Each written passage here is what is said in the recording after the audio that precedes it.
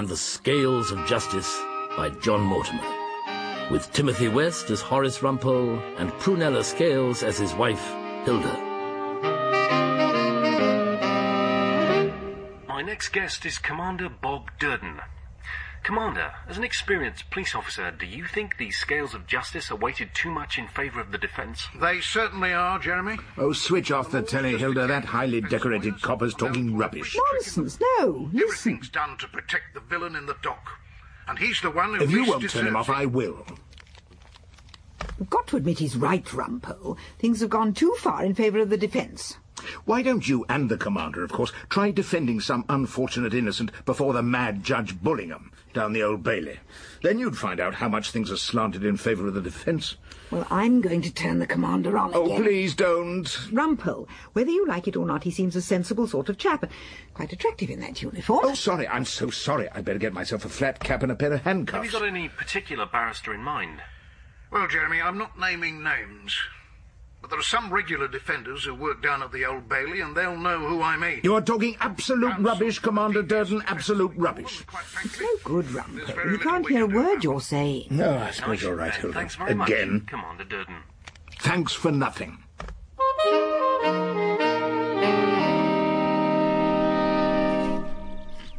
The face of the barrister-baiting police commander, Bob Durden, was to appear again in Froxbury Mansions. This time it was on the front of the paper Hilda was reading at breakfast. And this time she threw the commander at me with anger and contempt. Feet of clay, Rumpole. That apparently sensible policeman who was so articulate on the Up to the Minute show turns out to have feet of clay. Not only feet, it seems, up to the neck in the stuff. Senior police officer charged with conspiracy to murder. Substantial payment offered to contract killer. Local doctors seem to be involved. Commander Bob Durden, who recently announced a policy of zero tolerance towards beggars and street offenders, was today himself the subject of an arrest. Well, well, well. Wonders will never cease. Who will he have to defend him, we ask ourselves. For heaven's sake, Rumpole, try not to look so delighted. Hilda was right. I was not unpleased by this news. I relished the prospect of observing events unfold in Commander Durden's unexpected fall from grace, and I was cheerful because, as the small buds appear when spring follows winter, my practice was beginning to show signs of a return to eventual bloom. Also, the introduction to chambers of our new Director of Marketing and Administration, Ms. Lucy Gribble, was having a startling and sometimes rather amusing impact on us all, as Hilda was to discover. Never guess what I've just seen, Rumpole. What? Never in a million years. I dropped in to tell you that you'll have to make yourself supper tonight, as I'm called to a meeting of my old girls' committee. And as I passed the clerk's room, I saw Claude Erskine Brown with a strange woman in his arms, in front of the clerks. When you say in the arms of, what were they doing exactly? I take it they weren't kissing each other. Not that, no.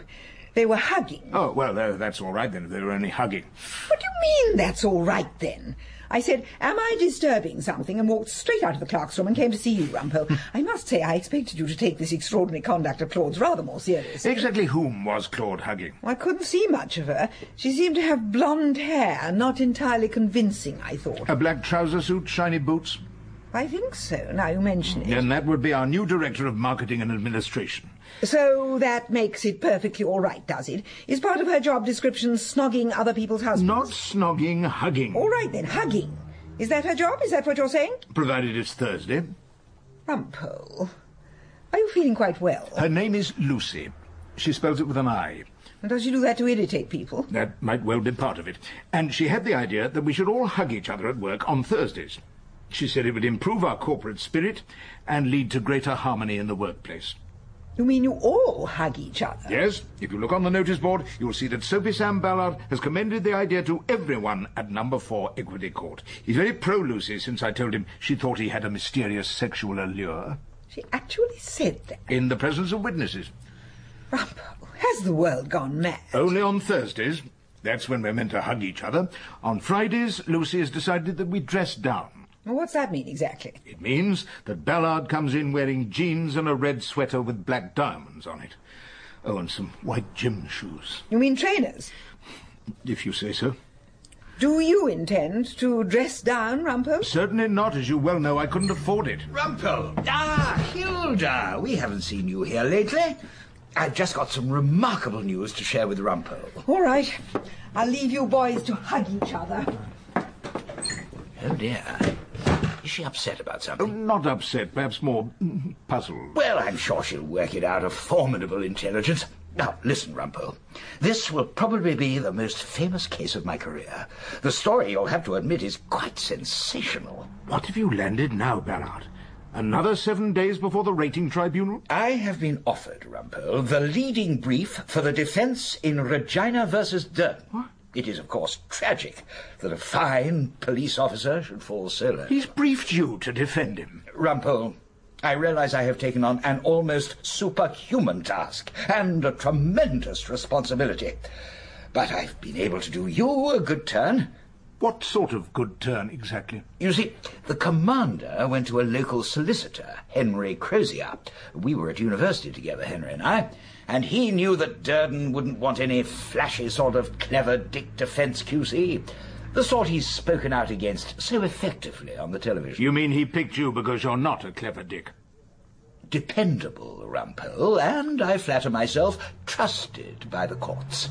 And I persuaded Henry Crozier to give you the junior brief. Naturally, in a case of this importance, I shall do most of it myself. If the chance arises, you might be able to call some formal, undisputed evidence. Oh, I shall look forward to that. And, of course, you'll take a note of my cross-examination. You'll be capable of that, won't you? I think so. And don't you worry, Rumpole. I shan't be asking you to conduct the trial.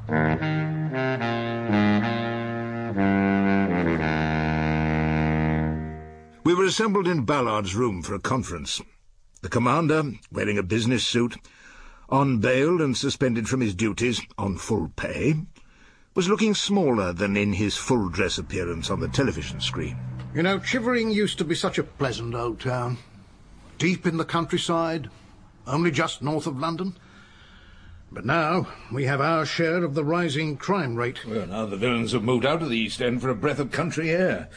They own the wine bars and the garden centres and probably deal in hard drugs and protection rackets. You seem to know a great deal about my patch, Mr. Rumpole. There's no better cover for serious crime than your average garden centre. You must forgive Rumpole, Commander. He likes to digress. Now, let us get to the point. The suggestion is, Commander, that you offered money to a contract killer, a certain Len Luxford. Aha.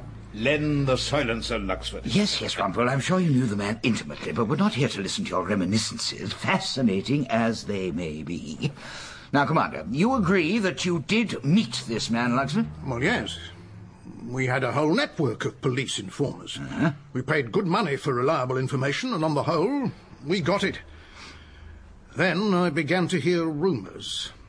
Some of my officers were getting too friendly with the real villains, warning them of searches and arrest, sometimes getting a share in the proceeds of the crime. Oh, dear me, you do surprise me. Some of your officers sound almost as bad as defence barristers. Rumpole, please. Yes, do carry on, Commander. I was making inquiries into my officers' conduct when this man Luxford asked to see me alone. In his statement to the police, Len Luxford says that at that meeting you offered him £5,000 cash to dispose of a certain Dr. Petrus Wakefield, half down and half on completion of the task. I said nothing of the sort. Choice of weapons being left to Len the Silencer himself. Absolutely not. Did you ever have the slightest intention of disposing of Dr. Wakefield? Of course not. Hadn't you better ask Commander Durden about the letter? Thank you, Rumpole, if you'll allow me to conduct this conference in my own way. Did you write a letter to the doctor's wife in which you said, and I quote, "How happy we could both be, my darling, if that husband of yours could just disappear from the face of the earth"? Dr. Wakefield stole that letter. Out of her handbag. The point is, did you write it? Well, you see, to tell you the truth, Mr. Ballard, we were in love.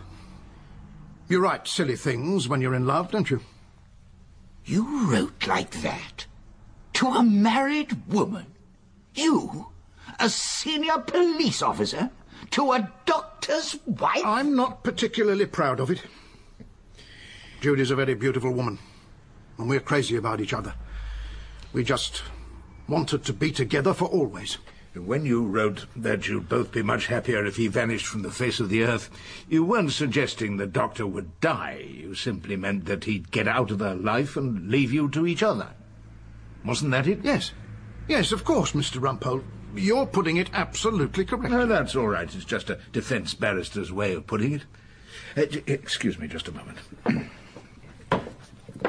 Nothing new was emerging from Ballard's conference, so I excused myself, slipped out of the room, counted up to 100 under my breath, and returned with what I hoped Soapy Sam Ballard, my so-called leader, might interpret as a message of love. 100.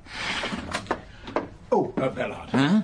Message from our head of marketing. Lucy wants a quick word with you. She's in her room. She says it's a matter of urgency. Urgency? Yes. Really? Oh, very good. He was like a fish, his mouth slightly open, tempted by a particularly colourful fly. He couldn't resist the prospect of a glimpse of the bright-booted Lucy, who, it seemed, had taken an unexpected fancy to him. Excuse me, Commander, I won't be a minute. If you could carry on, Rumpole. I could carry on. I gave some quick instructions to our client. Now then, Commander Durden, I want us to have a look at your bank statements. We must make sure that an inexplicable $2,500 didn't get drawn out in cash during the period in question. If they're clean... I can assure you... Sure they are. We'll tell the prosecution we'll disclose them as evidence, provided that they give us the good Dr. Wakefield's in return. Very well, Mr. Rumpole. But why? Well, never mind about the why for a moment. You might help me a bit more now about Dr. Wakefield.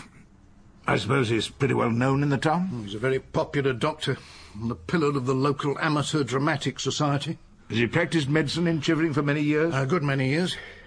I think he started off in London, practice in the East End, Bethnal Green. That's what he always told us. Apparently a pretty rough area. Then he came out to Chivering. To get away from the East End? I don't know. He always said he enjoyed working there. I'm sure he did. One other thing. He was a pillar of the Dramatic Society, you say. What sort of parts did he play? Oh, always leads for Dr. Wakefield. The Chivering Thespians are rather ambitious. They did a passable Othello recently. And the Doctor took the lead? You're not suggesting he blacked up. I thought that wasn't allowed nowadays. Oh, no, the other lead part. Oh, of course. Honest Iago. That's most interesting. A minute later, a flushed Ballard returned to the room, and I moved politely out of his chair. He hadn't been able to find Lucy with an eye anywhere in chambers, a fact which came as no surprise to me at all.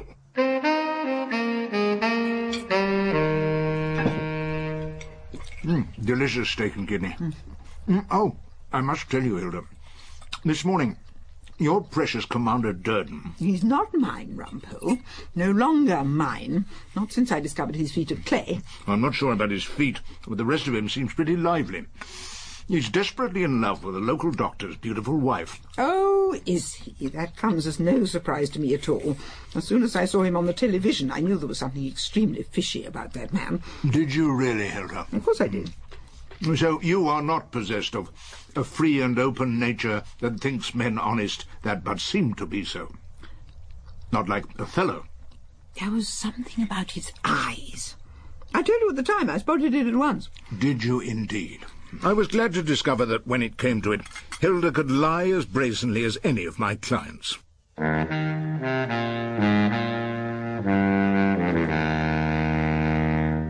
the weeks before the trial, I thought a good deal about this Dr. Petrus Wakefield, and whom he might have come to know in those early days as a doctor in the East End of London. I remembered old cases and gang rivalry in that part of London, in the days when I was making something of a name for myself as a defender at the criminal bar. These thoughts led me to remember Bill Knuckles Huckersley, a heavyweight part-time boxer, full-time bouncer, and general factotum of a minicab organisation in Bethnal Green. I had done him some service, getting his father off a charge of attempting to smuggle a hacksaw into Pentonville while Bill was detained there. Accordingly, I forsook Pomeroy's wine bar one evening after court and made instead for the pub in Bethnal Green Road, which had become known, since a famous shooting had occurred there in its recent past, as the Luger and Lime Bar. Knuckles arrived dead on time, a large, broad-shouldered man who seemed to move as lightly as an inflated balloon across to where I sat. Mr. Rumpole. Knuckles. This is an honour, sir. I told Dad you'd rung up for a meeting. He was over the moon about it. Yeah, let's see, how old is he now? Yeah, 89 now, still going. He sends his good wishes, of course. And send him mine. I will. I bought Knuckles a pint of lager. Cheers. And the packet of curry-flavoured crisps he'd asked for. As he crunched his way through them, the conversation turned to Dr. Petrus Wakefield. Oh, yeah, Dr. Petrus. Yes, Petrus. Not a name you'd forget. It seemed to turn up in a number of cases I did in my earlier years. Oh, yeah, he treated friends of mine. Knuckles lifted a fistful of crisps to his mouth, and a sound emerged like an army marching through a field of dead bracken. They did get quite a few injuries in the line of business. What do you mean by that exactly? Knife wounds, bullet holes. Some of them I went around with used to attract those sort of accidents, if you will. You needed a doctor who wasn't to get inquisitive. Know what I mean? Yeah. And that was Dr. Petrus Wakefield. Yeah. You got any further questions, Mr. Rumpole? Yeah. Don't they say that in court? Yes, they do. Yes, I have. About Len Luxford. He used to come in here too, didn't he? Len, the old silencer. Yeah, he certainly did. He's long gone from these parts. I've got a window cleaning business somewhere outside London, near Chivering. Do you see him occasionally? We keep in touch, quite regular. And he was a patient of Dr. Petrus in the old days? Oh, yeah. We all were, Mr. Rumpole. Anything else you can tell me about the doctor? Nothing much. Except that acting malarkey he was always on about. He wanted to get the boys in the nick into acting out plays. I had it when I was in the scrubs. He'd visit the place and start drama groups. I used to steer clear of them. Load of dodgy blokes dressing up like females. Did he ever try to teach Len Luxford any acting techniques? No. Well, not till recently, I reckon. What do you mean, since they both moved to Chivering? Oh, something like that, yeah. Last time I had a drink with Len, he told me a bit about it. What sort of acting are you talking about? Well, now, I can't tell you that, Mr. Rumpole. I honestly don't think I can remember. Might you remember if we called you as a witness down the Old Bailey?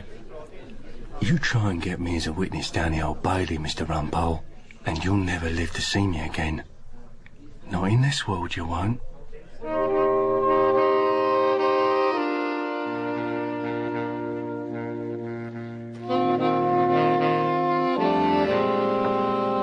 This is one of those unhappy cases, members of the jury. This was Marston Dawlish, QC, a large, beefy man, much given to false smiles and unconvincing bonhomie. One of those very rare cases. Opening the case for the prosecution to an attentive jury. When a member of the police force, in this case a very senior member of the police force, seems to have lost all his respect for the law and set about to plot and plan an inexcusable and indeed a cruel crime.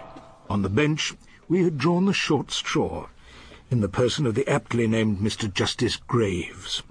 A pale, unsmiling figure with hollow cheeks and bony fingers, he sat with his eyes closed, as though to shut out the painful vision of a dishonest senior copper. As I say, it is happily rare indeed to see a high-ranking police officer occupying that particular seat in an Old Bailey courtroom.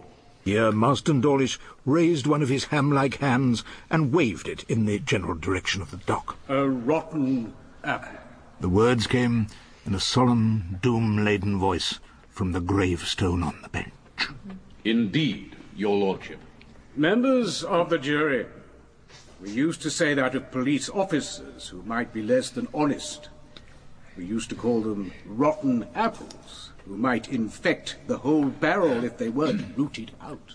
Ballard, aren't you going to point out that that was an appalling thing for the judge to say? Quiet, Rumpole. Get up on your hind legs and make a fuss about it. Let me remind you, Rumpole, I'm leading counsel in this case. I make the decision. Mr. Ballard, Does your junior wish to say something? No, my lord, my junior doesn't wish to say anything. If an objection has to be made, your lordship can rely on me to make it. I'm glad of that. Thought I saw Mr. Rumpole growing restive. I am restive, my lord.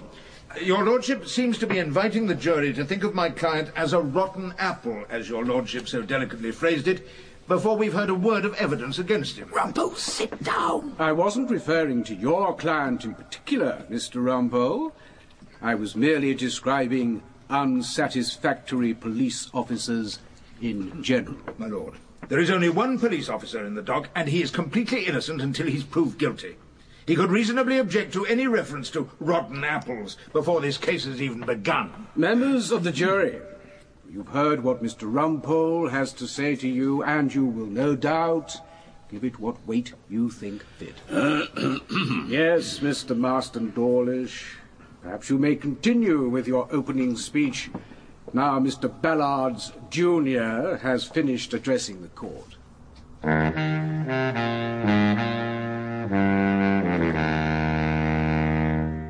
An Old Bailey conference room had been reserved for us at lunchtime so that we could discuss strategy and eat sandwiches. Ballard, after having done nothing very much all morning, was happily tucking into a prawn and mayo when he looked up and met the eye of an outraged Commander Durden. What the hell was that judge up to? Gerald Graves, bit of an off-putting manner, I agree. But he's sound, very sound. Isn't he, Rumpole? Sound? It's the sound of a distant foghorn on a damp night. Whatever he sounds like, it seems he found me guilty in the first 10 minutes. Oh, you mean you found the scales of justice tipped towards the prosecution? I thought you said it was always the other way round. I have to admit, I couldn't help admiring the way you stood up to that judge, Mr. Rumpole. That was standing up to the judge, was it? Not just another courtroom trick to get the jury on our side and give the scales of justice a crafty shove. I have to say, I don't think it was wise to attack the judge at this stage of the case, or indeed at all. From now on, I shall be personally responsible for what is said in court, Commander Durden. As your leading counsel, I shall do my best to get back on better terms with Gray. You mean he's going to get away with calling me a rotten apple? I mean to concentrate our fire on this man Luxford. He's got a string of previous convictions. Perhaps I should remind you, first of all, someone's got to cross-examine the good Dr. Petrus Wakefield. I shall be doing that, Rumpole, and I intend to do it very shortly. We don't want to be seen to be attacking the man whose wife our client most unfortunately... Rogered on a regular basis? Misconducted himself. Well, you have to go into the whole affair. It's provided the motive for the crime. The alleged victim is a deceived husband. The jury are going to have a good deal of sympathy for the doctor. If you ask him the questions I've suggested, they may not have that much sympathy. You did get my list, didn't you? All you have to do is to lob them out across a crowded courtroom.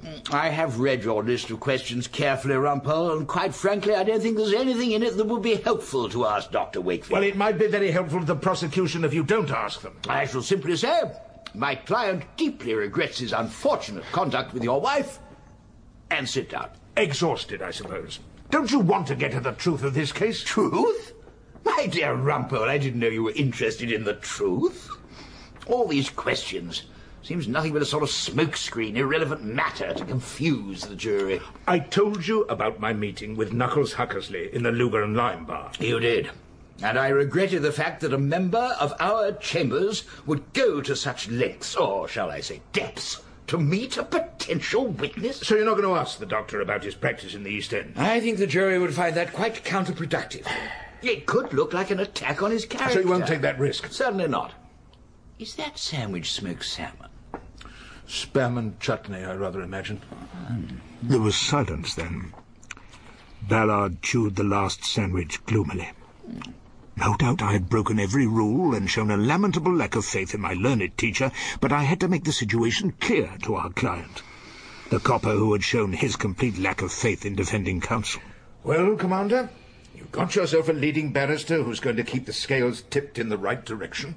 Towards justice? No, towards a conviction. If it's the conviction of an innocent man, well, I suppose that's just bad luck and part of the system as you'd like it to work. Are you saying, Mr. Rumpole, that the questions you want asked could get me off? At least leave you in with a chance. Now, Mr. Ballard here doesn't want to ask them. I've told you they'll only turn the judge against us. And why do you want to ask them, Mr. Rumpole? Oh, I'm just one of those legal hacks you disapprove of. I want you to walk out of court laughing. I know that makes me a very dubious sort of lawyer.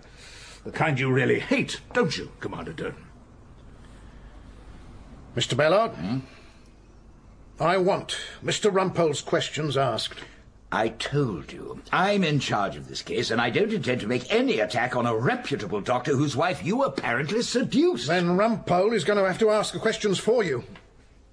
Under the circumstances, then, I must withdraw. My advice has not been taken, and I must go. I can't say I expect a happier result for you, Commander, but I wish you well. I suppose you're not coming with me, Rumpole? Well, no, I'm afraid not, Ballard. I felt for the man, but I couldn't leave with him. Commander Durden had put his whole life in the hands of the sort of Old Bailey hack he had publicly claimed could never be trusted not to pull a fast one. Dr. Petrus Wakefield was the first witness, and he gave, I had to admit, an impressive performance. He was a tall, still slender man with greying sideboards, slightly hooded eyes, and a chin raised to show his handsome profile to the best possible advantage. When he took the oath, I swear by Almighty God that the evidence he held the Bible up high and projected in a way which must have delighted the elderly and hard of hearing in the audience attending the Chivering amateurs. So help me God. He smiled at the jury, took care not to speak faster than the movements of the judge's pencil, and asked for no special sympathy as a betrayed husband and potential murder victim. If he weren't a truthful witness, clearly he knew how to play the part. He had been an undoubted hit with the jury by the time I rose on my hind legs and started my cross-examination. Dr. Wakefield, you're suggesting in this case that my client, Commander Durden, instigated a plan to kill you? Yes, I am. Well, but you're still here, aren't you? Alive and kicking. Silence! Mr. Rumpole, for reasons which we need not go into here, your learned leader hasn't felt able to continue in this case. Your lordship is saying that he will be greatly missed. What I am saying is that I hope this defence will be conducted according to the high standard we have come to expect from Mr. Ballard. Do I make myself clear? Perfectly clear, my lord. I will do my best. Dr. Wakefield, were you bitterly angry when you discovered that your wife had been sleeping with Commander Durden? Mr. Rumpole, I'm sure the jury will assume that Dr. Wakefield had the normal feelings of a betrayed husband. I quite agree, my lord, but the evidence might be more valuable if it came from the witness and not from your lordship. Dr. Wakefield, did you consider divorce? I thought about it, but my wife Judy and I decided to try to keep the marriage together. For the sake of our children. An admirable decision, if I may say so. Now, you've produced as evidence the letter you found in your wife's handbag. By the way, do you make a practice of searching your wife's handbag? Certainly not. It was only after I'd become suspicious. I'd heard rumours. I see.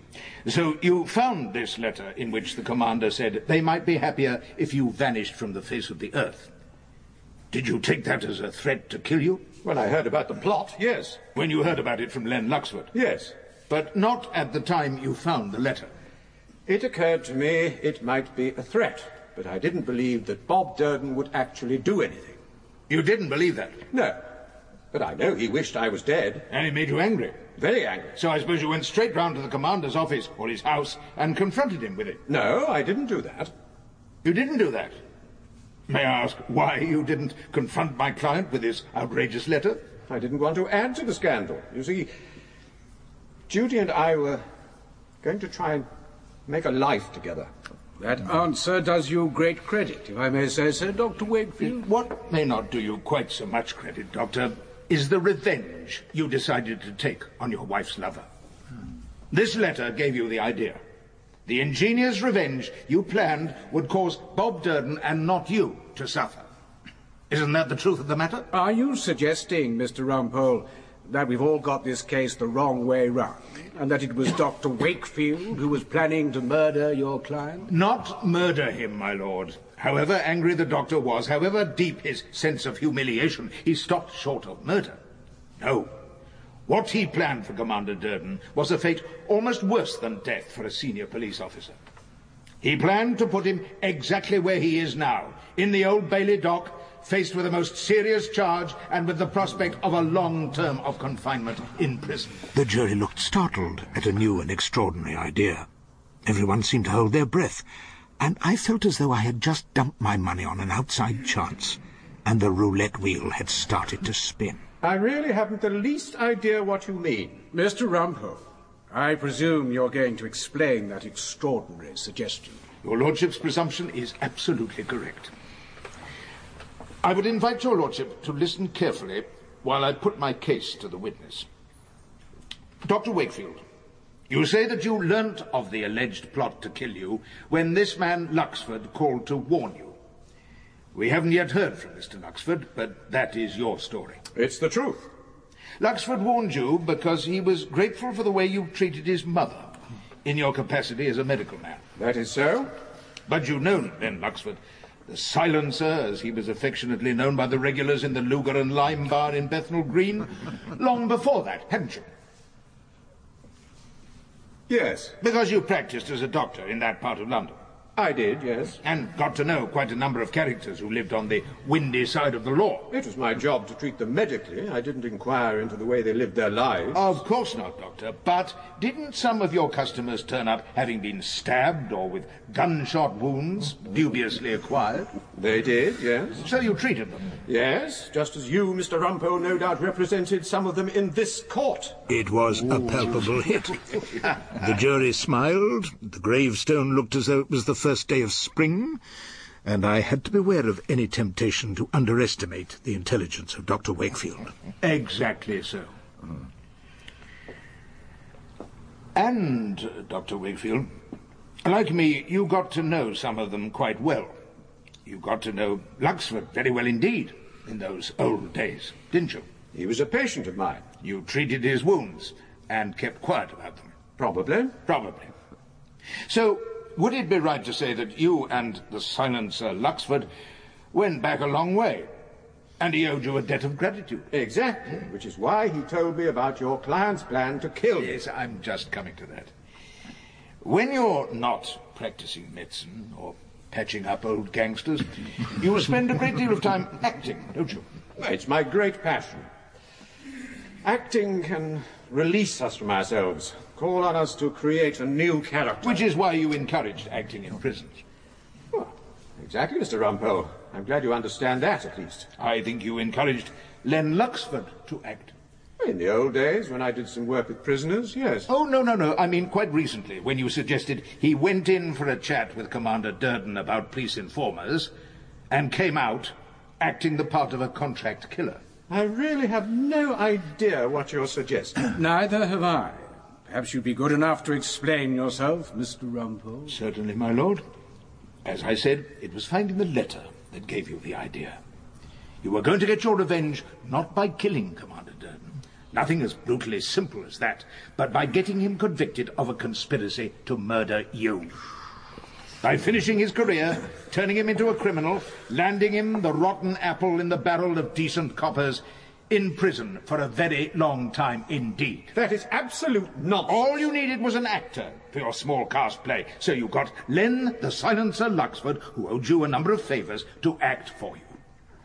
All he had to do was to lie about what Commander Durden had said to him when he arranged a meeting, and you thought that false statement and the letter to your wife would be enough. It's an interesting idea, Mr. Rumpole, but of course it's completely untrue. You're an excellent actor, aren't you, Doctor? Didn't you have a great success in the Shakespeare play you did recently with the local amateur dramatic society? I think we all did fairly well. What's that got to do with it? Didn't you play Iago? A man who ruins his commander by producing false evidence. Mr. Rumpole, have you no other evidence for the very serious suggestions you're making to this witness, except for this analogy to a man called, what's his name? Iago, my lord. Iago. Yes, my lord.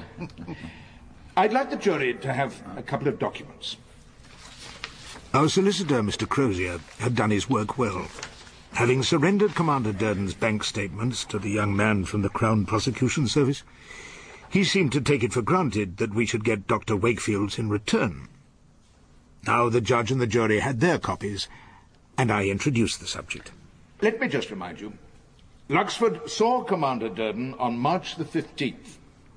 On March the 21st, you went to Detective Inspector Minot with your complaint that my client had asked Luxford to kill you for a payment of £5,000. £2,500 down, and the balance when the deed was done. Well, that's the truth. It's what I told the inspector. You're sure it's the truth? I am on my oath. So you are. Perhaps we could all look at your bank statement now. Did you, as it states, draw out £2,500 in cash on March the 21st? It's quite a large sum, wasn't it? May I ask what it was for? I think I had to pay... Yes, I seem to remember things had been done to the house. It wasn't anything to do with the house, was it? I suggest you were paying Len Luxford off in cash. Not for doing a murder, but for pretending to be part of a conspiracy to murder. When does he get the rest of the money? On the day Commander Durden is convicted? Of course not. Is that your answer? My lord, may I remind you and the jury, there are no large amounts of cash of the order of £2,500 to be seen coming out of Commander Durden's account during the same relevant period. But look, if you will, at Dr. Wakefield's account. What was Iago's advice to us all? Put money in thy purse. Did not Iago also say, and what's he then that says I play the villain? Mr. Rumpole, have you more questions for this witness? Not for the moment, my lord. My lord, my learned friend has taken such unconscionable time with this witness. I suggest I call Mr. Luxford tomorrow morning. Very well, Mr. Marston Dawlish. Be upstanding. But they didn't call the silencer next morning, or any other morning. I don't know whether it was the news of my cross-examination in the evening paper, or a message of warning from Knuckles, but in a fit of terminal stage fright, Len failed to enter the court. A visit by the police to the house where he carried on his window-cleaning business only revealed a distraught wife who had no idea where Len had got to. I suppose he had enough experience of the law to understand that a charge of conspiracy to murder brought against the commander might turn into a charge against Dr. Wakefield and Len Luxford of attempting to pervert the course of justice. And so the silencer went, with his cash in hand, perhaps back to his old friends and his accustomed haunts, his one unsuccessful stab at the acting profession over. When Marston Dawlish announced that without his vital witness the prosecution couldn't continue, Mr. Justice Graves gave a heavy sigh and advised the 12 honest citizens, Members of the jury, you have heard a lot of questions put by Mr. Rumpole about the man whom he likes to refer to as Iago, and other suggestions which may or may not have seemed to you to be relevant to this case. The simple fact of the matter is that the vital prosecution witness has gone missing, and Mr. Marston Dawlish has asked me to direct you to return a verdict of not guilty. It's an unfortunate situation, but there it is. So will your foreman please stand?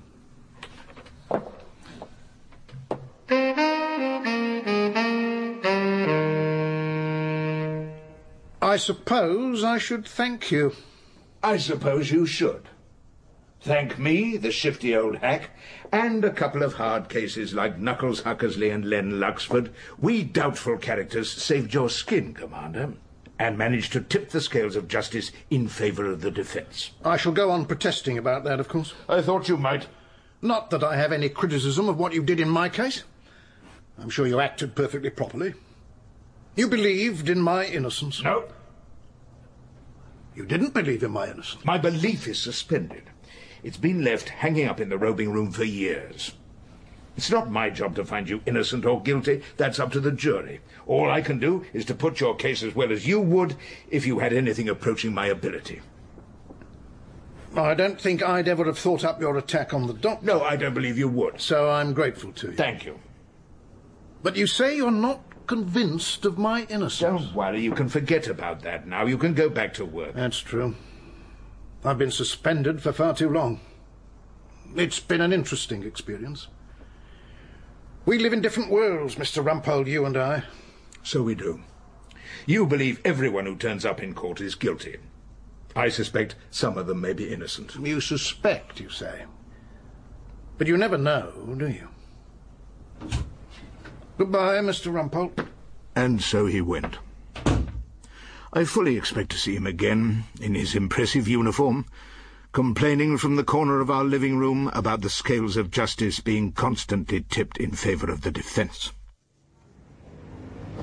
Some time later, I was making for the Old Bailey, and some trivial matter, a brothel in Ruislip, when I heard the sound of gym shoes pounding the pavement beside me. Who should draw up alongside but Soapy Sam Ballard in jogging attire? Ah, it's Friday, Rumpole. You're not dressed down. No, I'm dressed up for a suburban brothel. So wonderful, the new regime Lucy's introduced in Chambers, don't you think, Rumpole? Mrs. Justice Erskine Brown called in yesterday, and I was able to greet her appropriately. Ah, yesterday was Thursday. Yes, it was. So did you hug her? I embraced her, Rumpole. You see, Lucy's ideas have brought the bar and the judiciary closer together. So it seems. But by the way, Rumpole, you had a bit of luck in Regina versus Durden. I gather the vital prosecution witness went missing. That's right. Are you calling that luck? Lucky for you, Rumpole. From what I read of your cross-examination, you were clearly irritating the judge. I'm afraid I was. I do have a talent for irritating judges. Pity that. Otherwise, you are in many ways quite able. Thank you, Ballard. No. No, I should thank you for getting me out of that unpleasant case. Crime is such a sordid business, isn't it? I feel that the civil courts are somehow cleaner. You're wrong, Ballard. The civil courts are all about money, a dull subject. Criminal law is about life, love, human frailty, and the pursuit of happiness. I'm so grateful to you for sitting in for me. You're entirely welcome. But will you promise me something? What's that? Please don't hug me, Ballard. Nothing much on the telly tonight, Rumpole. Oh, dear. Not even Commander Durden to lecture us about the scales of justice. I told you, Rumpole. I saw right away that there was something fishy about that client of yours. He was acquitted. You know perfectly well, Rumpole, that doesn't mean a thing. Next time he turns up on the telly, I shall switch over to the other channel. Immediately. And I thought, with some pride, you'd search for a long time down the Old Bailey before you found a judge as remorseless and tough as she who must be obeyed.